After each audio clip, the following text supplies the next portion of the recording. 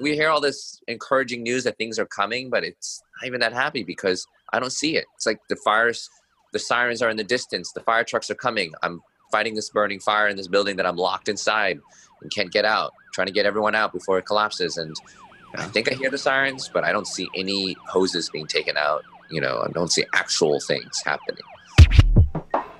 Medicine Remixed. Whenever you put the clamps down and shut things down, you do it for two reasons.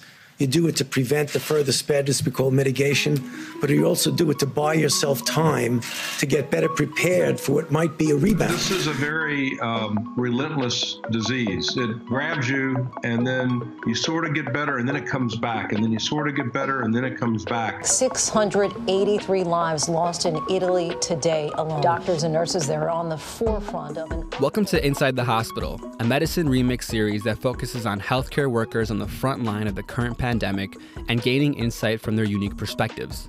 Today is Sunday, March 29th, and this past week, the U.S. became the world leader in number of COVID-19 infections, surpassing China. Meanwhile, meme makers continue to work around the clock. Presidential candidates are still trying to figure out how to work their webcams in an effort to campaign virtually, and Cardi B continues to sound like a very effective car alarm. Coronavirus! Coronavirus! I'm telling you, it's real! It's getting real! Woo! In all seriousness, it's been 18 days since the World Health Organization declared coronavirus a global pandemic, and this crisis continues to slam the economy, as this past week we saw a record 3.3 million Americans file for unemployment benefits. New Jersey is asking medical experts on a bioethics panel to set guidelines for which COVID-19 patients will get ventilators, which would be used literally to inform decisions that could determine who lives and who dies.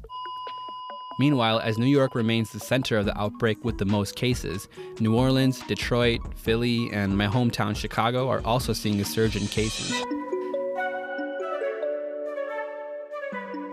President Trump recently signed a $2 trillion stimulus bill that includes relief for distressed industries, small businesses, expands unemployment benefits, and will send Americans making under $75,000 a one-time payment of $1,200. Baby. Trump has also ordered General Motors to make ventilators under the Defense Production Act, which is a statute that can force certain American companies to produce materials that are in short supply in the face of a growing outbreak like what we're experiencing now. The Army Corps of Engineers is working on converting Chicago's McCormick Place Convention Center into a makeshift hospital for around 3,000 coronavirus patients. The goal date for finishing up that project is set at April 24th.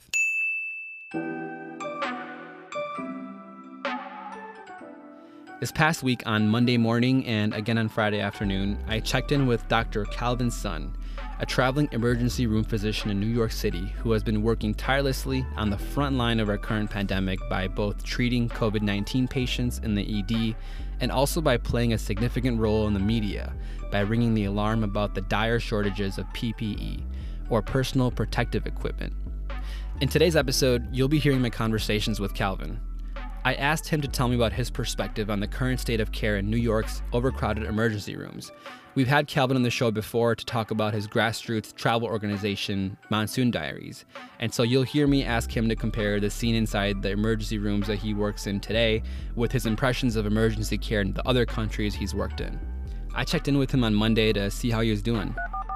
Calvin, I wanted to start off by thanking you for setting aside this increasingly valuable time, it seems, to talk to us about your experience in the front line and all that you're going through. So thanks for that. Of course. So I know you said you're coming off of, shift number 15 of the last 17 days? I lost count. At this point, it doesn't matter at this point. Can I curse on this show? Yeah, of course, man. We encourage it, actually. The fuck do I know at this point? I've lost count.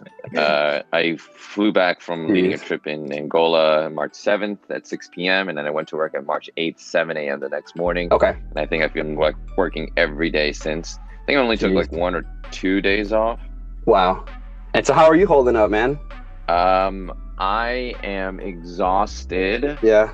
But mentally and emotionally, I feel okay because as long as I get 8 to 9 hours of sleep every night in a 24-hour period, I recharge pretty quickly. Okay. I can't say the same for my colleagues who I think are even more overwhelmed than I am. They are full-time. In fact, most doctors I know are full-time, and I'm in a lucky position to be per diem. So every day I'm in a different emergency room. So I get to have that variety of experiences, and it kind of prevents me from burning out as quickly. And it's also like my choice to go in. Like being per diem is every shift I choose to go in. I can choose to say no, but given that autonomy also grants me that perspective of, this is something that I signed up for, rather than feeling like you're being thrown into the fire without any time to breathe, like most of my colleagues who are full-time. I've chosen to come in 15 of the 17 days, and I'm grateful for that opportunity to cover for fallen colleagues who have called out sick because of this virus. But it's, for them, being forced to go in when they need more time to recharge can be pretty daunting. So yeah, I bet. I'm also in a unique position of having had this kind of experience before in different facets of mass casualty, disaster medicine, and running the medical response in the New York City Marathon every year, like 5,000 patients in 6 hours, or 5 hours or whatever it is, and critical care in Haiti, where we do exchange of education between doctors and different cultures and nationalities there. So that gives me a special place to be able to handle this with prior experience and being used to it, but it is still pretty overwhelming. Not really the present, but its present is pretty bad, but also seeing what the future is going to look like.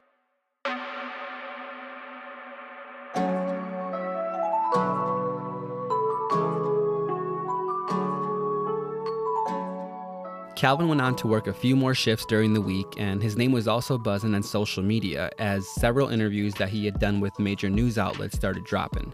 He went on Fox News as well as Today Explained and talked about struggles with obtaining PPE. The situation on the ground is that we were already running out of supplies even before this pandemic was even on our radar. So we were just not getting enough equipment to begin with in any of our hospital systems. And when this pandemic hit, it was like running naked into a Category 5 hurricane. And we're just doing our best to get as much as possible what we already are being supplied, while trying to raise the alarm bells and trying to make sure we don't have nothing by next week. We're supposed to be switching out N95 masks per patient. However, there are so few N95 masks, or just masks in general, that we have to use one single mask over the course of many days. I've worn the same N95 mask for about 5 days before I was able to get a donation from my friends just recently. And a face shield that was meant to be disposable, this plastic flimsy face shield that I got a week and a half ago, I still have. The paint's wearing off on the front. Then he went back on Fox and talked a bit about how backed up things are and how long people were waiting to be triaged. EMS stretchers waited 5 hours outside the emergency room just to get triaged. So imagine calling 911, expecting to see a doctor immediately, only to wait in line outside in the dark at 30, 40 degree weather, waiting to be triaged, where you can still be sent to the waiting room, or wait in the emergency room where you still have to wait for a provider, for anyone to see you. That is the reality. It's so full. Every single hospital I've worked in is full.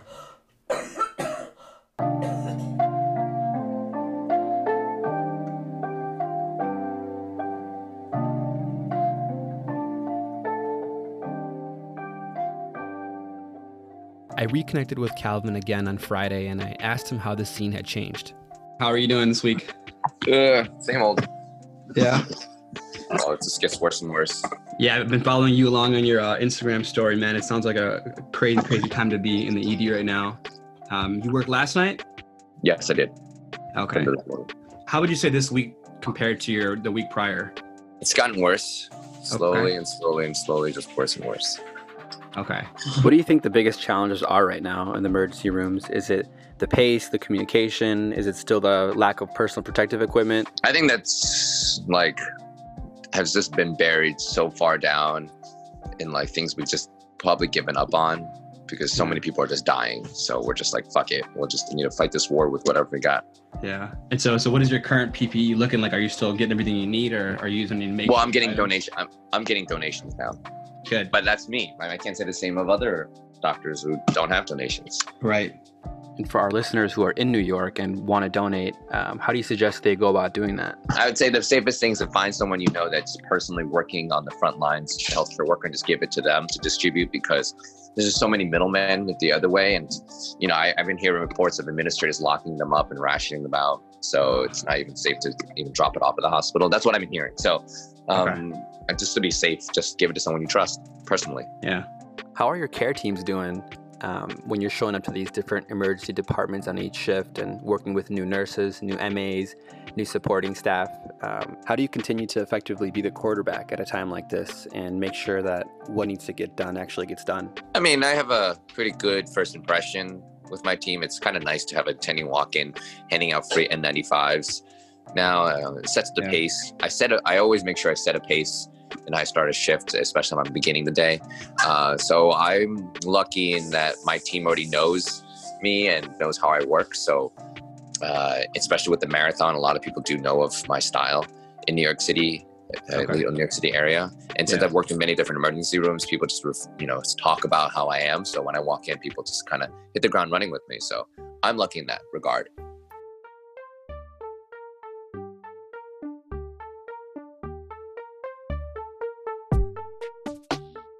As of this morning, or at least the day that this interview is being done, the US now leads the world in COVID-19 infections. I want to zoom out for just a moment and ask you how your work during a time like this here in the home ground in New York compares to some of the mission trips you've been on or some of the work you've done overseas. It's different. Overseas have different challenges and different problems, but the bottom line was I wasn't even concerned about protecting myself in those places. Here it's ironic that in New York City, my home base, I'm worried about personal protective equipment. In other places, we were well protected. They, made sure we were taken care of, and they knew that we were a valuable resource to, help in their fight against whatever they were dealing with, and that, you can't take care of others unless you take care of yourself. Right. And, it's a different culture as well. And then, people weren't scared when we traveled. I mean, people were nervous, but not really scared because we were, felt protected. But here we are, I have staff that are scared because they don't know who's supporting them really. I think it's also an expectation. I think you go internationally, you don't really know what to expect. Yeah. Whereas here, your expectation is a little higher because it's your home base and you're being left with the reality that it's not living up to your expectations. Okay. With emergency room crowding becoming a widespread problem in hospitals across the United States, I wanted to ask you who you think should still be coming into the ED to seek care. Same thing as it was 2 weeks ago, 5 months ago, 10 months ago. Any time you go to the emergency room, if you have a limb or life-threatening emergency, that has not changed. Right? You don't come to the emergency room for medication refills. You don't come to the emergency room because you can't sleep or because you want a sandwich or because, you don't know who else to call or it's cold outside. By doing so, we'll be happy to take care of you. Don't get me wrong. We'll take care of you. But you are overburdening already collapsing healthcare system that is not sustainable by coming for those things. And especially in the pandemic, if you do so, you're destroying us. You're just killing other people. Yeah. And so, speaking about the other emergencies, I'm just curious myself, how does your board look right now? Is it mostly upper respiratory, symptoms that are coming in? Yeah, it's all some variation of respiratory symptoms. People would even say that they have respiratory symptoms. And when I see them, they actually really want a work note. Man. Calvin, I want to switch gears for just a moment and ask you if you've had any good news come to you recently, any positive thoughts or a silver lining in all this? Wow, what a long pause. I don't know. Whether it's donations or, Oh, yeah, donations are good. No, I am very grateful that I have a lot of supportive friends and a great network. But the reason why I didn't recall that is even as a positive thought is that why do I live in a world where I need to depend now on donations for something that should be basic protection supplied by my hospitals and my government? Trying to ask us to fight this war. So, yes, it is a happy thought that I'm grateful for my friends for donating all this stuff. Yeah. But it's a kind of a bittersweet feeling because it's so sad that they need to put their lives on the line, going outside and putting their money down when they shouldn't to pay for something that my higher ups should be covering. Yeah. It's just very sobering. So I don't know. Happy thoughts recently. we hear all this encouraging news that things are coming, but it's not even that happy because I don't see it. It's like the sirens are in the distance. The fire trucks are coming. I'm fighting this burning fire in this building that I'm locked inside and can't get out, trying to get everyone out before it collapses. And I think I hear the sirens, but I don't see any hoses being taken out. You know, I don't see actual things happening. They say that all these masks are here, or all these ventilators here. Last night up until 2 a.m, we were like having respiratory therapists saying, I don't see these ventilators. We're down to like, you know, single digits left, you know, we're the leftovers, I guess, if other hospitals are getting these. And my N95s, I bought a bag of like 200 N95s, they're all gone. When I came back looking for my bag home, the bag was gone. I mean, it was a Cinderella plastic bag, but I was like, man, somebody threw out the bag and it was all gone. The only thing left was like the 3-ply mask that I brought that I guess not a lot of people wanted. Wow. That has to be frustrating for sure. Any last words for those at home listening and the lawmakers that have the potential to help change the course of what's going on? If you're listening right now and the pandemic is still going on, whether it has hit your area or not, stay the fuck home. Just stay home. Just don't take a chance. Any minute you go outside to do something, I know it's important to get some fresh air and do some exercising, but if you can help it, once you catch it, you're going to get sick. You're going to spread it to other people. You're increasing the chance of other people getting sick. And it all starts with you. And other people get sick to the point that it happens to be an older person or someone with medical problems, or you just happen to be the unlucky one that doesn't have anything and you're young and get sick. You come to the emergency room when you didn't have to because you went outside. You come to the emergency room and we have to take care of you in a way that's in a point that we can't take care of you because so many other people got exposed. I don't want you to be in that position where you have to wrestle with the dilemma of whether you should stay in the hospital where you can get medical care and support, have people looking after you with oxygen and, you know, with the support you needed, but then you're exposed to so many other sick patients with COVID-19, co-infecting you, increasing your viral load exposure, and thus increasing your risk of mortality and death.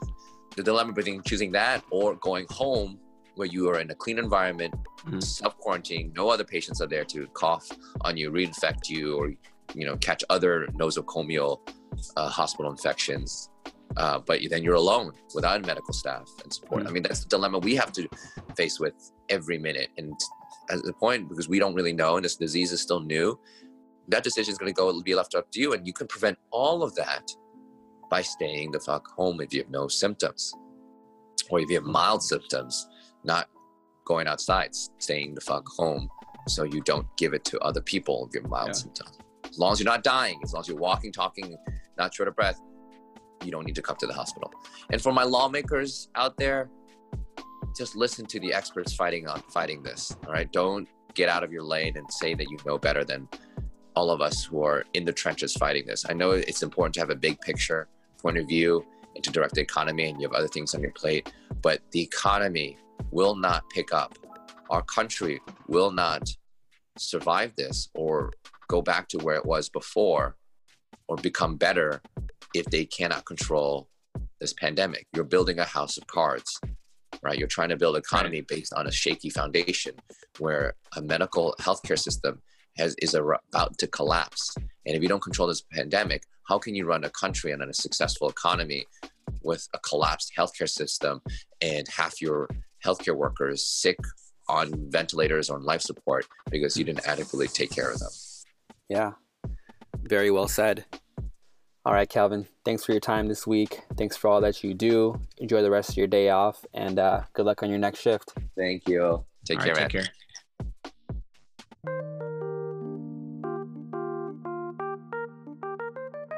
Calvin has taken his first 24-hour break in over 20 days and will be heading back to the front line this week. While making this episode, the U.S. Food and Drug Administration has issued emergency authorization for a new coronavirus test that delivers positive results in as little as 5 minutes and negative results in 13. The creator of these tests, Abbott Laboratories, just announced that it'll start delivering 50,000 tests per day starting next week. It would be one of the fastest tests available for COVID-19, and it comes just a week after the FDA approved another 45-minute rapid point-of-care test. With all this positive news starting to slowly surface, it's important to stay hopeful but prepared. Major key alert. As a quick reminder, remember the things that normally promote a healthy immune system, like getting 8 to 10 hours of sleep, eating healthy, and exercising, as they all help in preventing you from getting sick. And if you're a smoker, here's yet another reason to quit. Smoking destroys the little hair-like fibers inside our noses called cilia, which is a part of our first line of defense against infection. Also, continue to keep social distancing in mind. Hi, Jerry. Hi, Mary. Listen, I decided I can't kiss hello anymore. I'm sorry, it's nothing personal. It just makes me a little uncomfortable and I can't do it. I'm sorry. Hi, Jerry. Hey, Louise, I was just telling Mary how I'm not going to be doing the kiss hello thing anymore. I'm sorry, I just can't do it. It's nothing personal. It's just that I'm not really able to do it, and I'm sorry. And if you're about to cough, then hit him with the dab. Cough in your elbow. One of the simplest ways to cut down on the spread of germs is to use something called the vampire cough. Did you say vampire? Oh, no. It's just that if a vampire had to cough, he would do it like this. Right. And ruin their cloaks. Do you have any idea how expensive wool is in Transylvania? Because of the euro. Also, make sure you smile and laugh as much as possible. Seriously, these things reduce stress hormones like cortisol in your body, and increased cortisol in our bodies suppress our immune system. So, although laughter might not always be the best medicine, it's definitely a medicine. And it's both free and organic. Medicine Remix fam, I hope you enjoyed today's episode of Inside the Hospital, and I appreciate you tuning in. To the healthcare professionals and really anyone on the front line that's probably either getting off of a shift or getting ready for their next, thank you for all that you do. Stay safe, stay inside, and keep it locked. I'm KT, and you're staying in with Medicine Remixed. Strength and guidance, all that I'm wishing for my friends. Nobody makes it from my ends. I had to bust up the silence. You know you gotta stick by me. Soon as you see the text, reply me. I don't wanna spend time fighting. We got no time, and that's why I need a one dance. Got a Hennessy in my hand. One more time before I go. Higher powers taking a hold on me. I need a one dance. Got a Hennessy in my hand. One more time before I go. Higher powers taking a hold.